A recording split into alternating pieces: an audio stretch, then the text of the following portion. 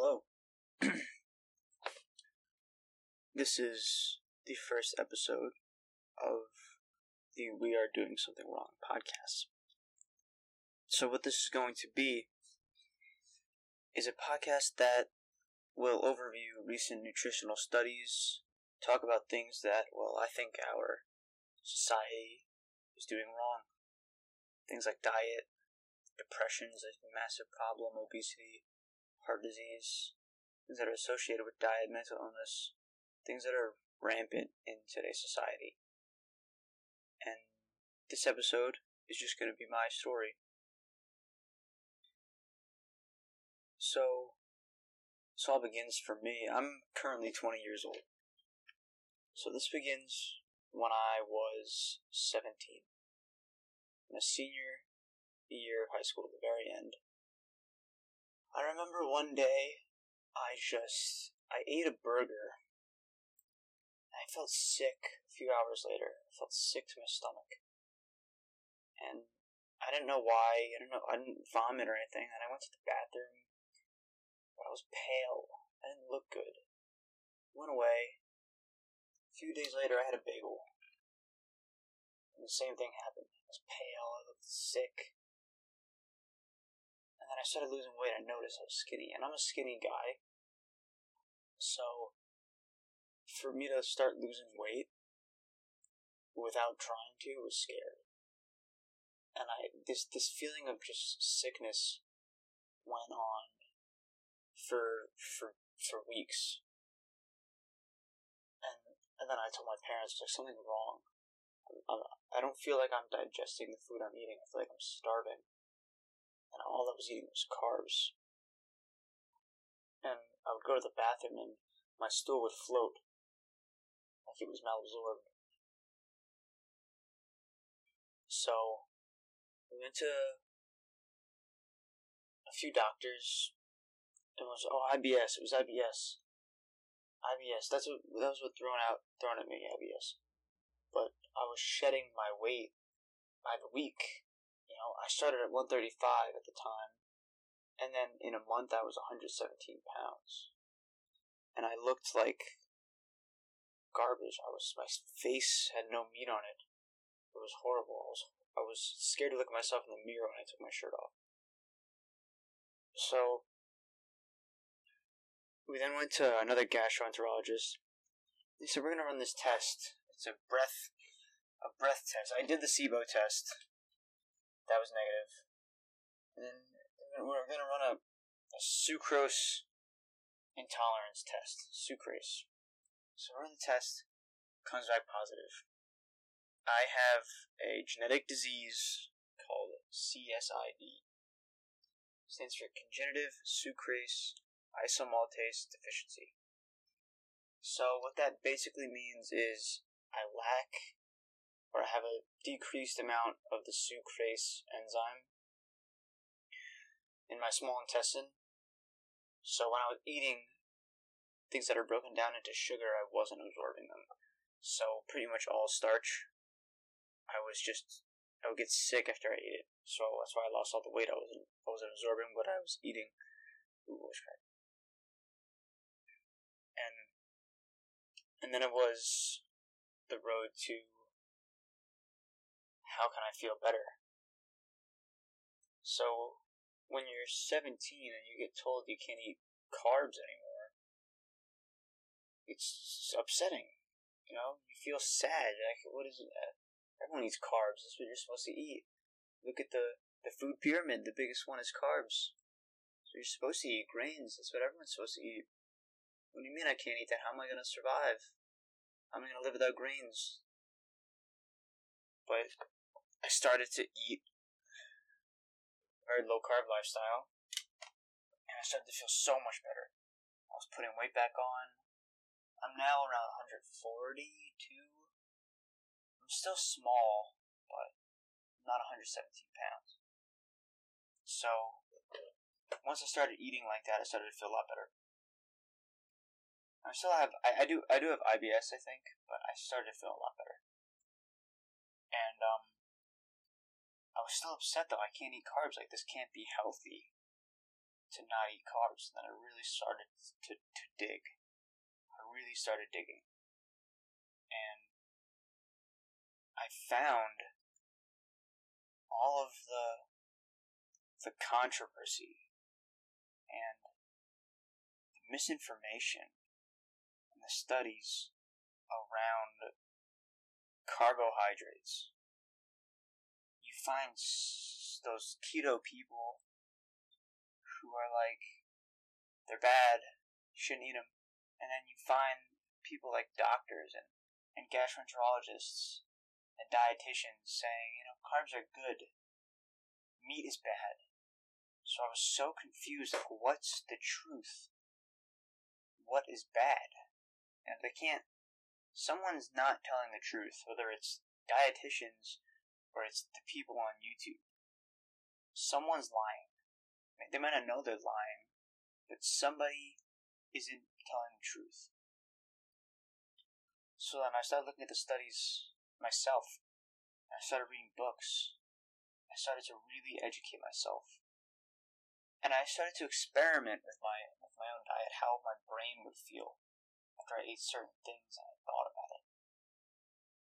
And then it hit me. I was working at a pool, my local pool, and I was on top of the slide. And I looked out at the whole pool, and everyone in the pool was overweight. And I was like, wow, there's a real problem. There's a real problem. Why is everyone big? If they're supposed to be following what their doctors are telling them, about carbs, eat the carbs, they're good for you. Why are they all overweight? It makes no sense. So, what if the dietitians and the science that they base their facts on is dated and is old, and this isn't right? They're all getting fed misinformation. They don't even know it. They're following the food pyramid. But what if it's wrong? It's the only thing that makes sense. Why else is everyone so big? Why else does everyone have hypertension? Why else does everyone have diabetes? It's because the carbs and the sugar have to be a problem. They have to. Or else everyone wouldn't be so big. So I realized that summer of 2019, I was like, holy shit. Wow. And then I just started living this lifestyle of really digging deep and thinking before I ate stuff. And then I found out about omega-6 fats versus omega-3s. And I just had such a passion for it. Such a passion for nutrition and eating the proper way, or what I believe is the proper way. And then I switched my major in college to nutrition. And I was in class and they were teaching all this stuff about saturated fat being bad, but nothing really about trans fats, the actual bad fat. Saying that meat is bad, but grass-fed beef is some of the most nutrient-dense things you can eat. It's incredible for us. But I'm being taught in school that I'm paying for that it's bad. You shouldn't eat meat. It's wrong. It doesn't make sense. It doesn't make sense. It's all so dated. It's incredibly dated. It lags 10 years behind. It lags 10 years behind. So I was sitting in class like, what the fuck? What are they talking about? Like, this isn't right. I was forced to answer questions incorrectly. I was literally forced. I had no choice. So then, there was one night where I was driving to meet with some friends, and I remember turning my head to the left, and I felt a little bit of pressure under the right side of my jaw. And I put my hand there and I pressed against it. It felt a lump. I was like, I don't know what that is. No pain. So I kind of forgot about it for a few months. And then I noticed it was a few months later. I noticed it again. I was like, I forgot about that. It's still there. It's weird. Probably a gland. But I'll go get it checked out. So I went to my primary care doctor. They ordered a chest x-ray, which picked up nothing. I don't know why he ordered a chest x-ray instead of an MRI on my neck, but then I got blood work done, found nothing. Then I went to an ENT. They took a biopsy, and they did a CT scan. And the biopsy said it was a gland, but the CT scan said it was a tumor. Now, with a CT scan, you can't exactly tell. It's hard to see if a tumor is benign or malignant. So, my doctor called me, told me that news, that it looked like I had a tumor, and we didn't know exactly what it was. And I'm scheduled for an MRI in 3 days. So, those 3 days from my CT scan to my MRI were the 3 longest days of my entire life. Easily, the 3 longest days of my entire life. I sat in my room and stared at my wall for 72 hours. I did not sleep one bit. So, it's time for the MRI. Going for the MRI, we get great news. It was a benign tumor. So, the vagus nerve is a nerve that travels from your brain, pretty much your spinal cord, to the side of it, to, I believe, your midsection. And it's a very important nerve, important for a lot of things. Digestion even, produces enzymes, helps with enzyme production. And I had a schwannoma wrapped around that nerve. It's called a vagal schwannoma. And I needed to get it taken out surgically. But the problem was, you can't move all of it, or else you would damage the nerve. So, there was a good chance that I was going to get nerve damage that day, and I could have had a droopy eye or some other problems associated with it. And, they said I likely had it my whole life. So before everyone runs and says, oh, he ate keto, he got a tumor. He eats low carb, he eats a lot of meat, he got a tumor, proves meat's bad. They said I probably had it my entire life. It was about the size of a golf ball. And they grow very slowly, so that could not have happened in the few months that I ate low carb. For that. So, it was time for surgery. Now, this is January of 2020. So, we schedule my surgery for March 12th, 2020.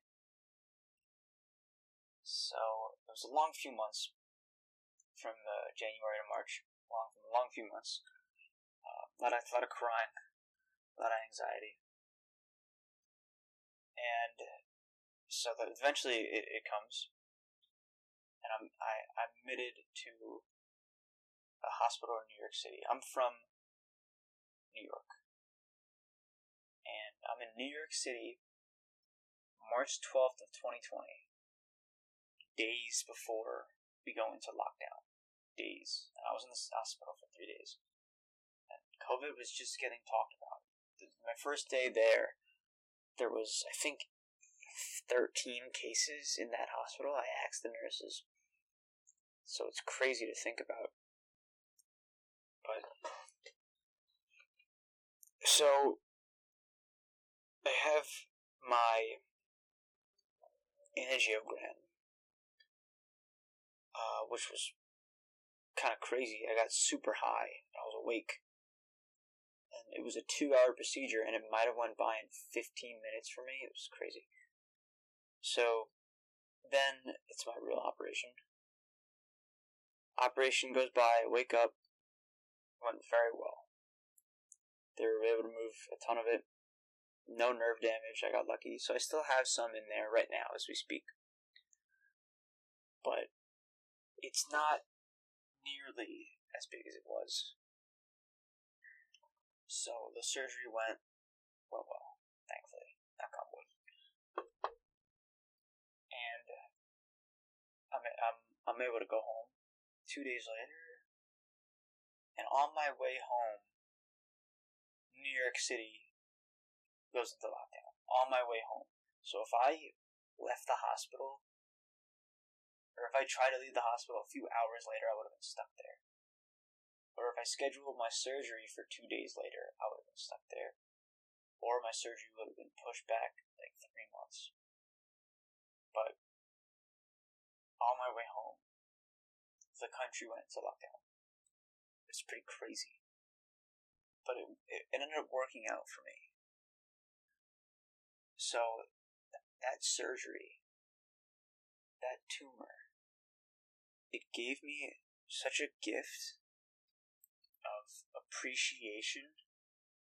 It really changed my perspective on my entire life. Like, my stomach problems gave me the knowledge of nutrition and health. I really learned a lot. And then my tumor gave me the gift of perspective. It gave me the ability to look at things in a bigger picture. It was such a good thing that happened to me looking back at it. I really believe everything happens for a reason. And that was my reason for that. It was to get perspective on life that I didn't have previously. Before that surgery, I was just an arrogant high school asshole. And then I had that, and I was like, wow, like I'm so lucky to be here. I'm so thankful to be here. Nobody owes me anything. I'm just here. And it's incredible. I remember walking out of the hospital so happy to be alive. I was like, wow, I'm living. I could have got a very different phone call that day that my doctor called me. And I realized that after surgery, I realized how lucky I was. And my doctor could have gave me really bad news. Really bad news. And thankfully, still wasn't great news, but it was much better than it could have been. And my life changed from that point on. Me leaving the hospital, my perspective on life completely changed. It changed everything about me. Changed my personality.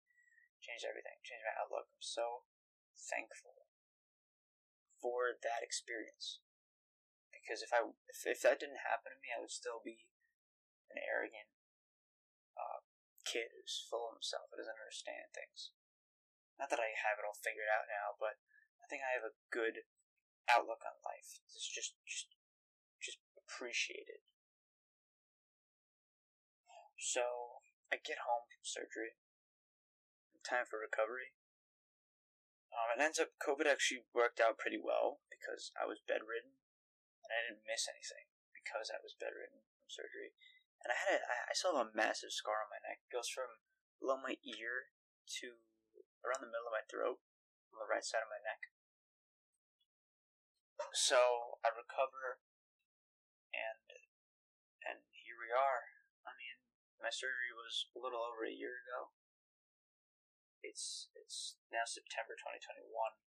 Surgery was March 2020. And I've had follow-ups with my surgeon about the growth rate. It's slow. It's really slow, which is great. I think part of that is diet related. I think if I was eating a diet really high in carbs and sugar, the growth rate might be a little faster. But I'm not eating that. I don't even really go near that stuff. I have honey every night. That's it. Half a teaspoon. But that's my story. So that's why I have a passion for nutrition. That's why I have a good outlook on life. And that doesn't give me any qualifications to be giving any advice. People should follow to a T.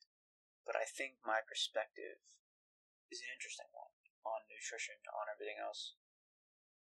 Which is why I'm starting this. So it's gonna be it for this episode. Thank you so much. Hopefully you tuned in and enjoyed.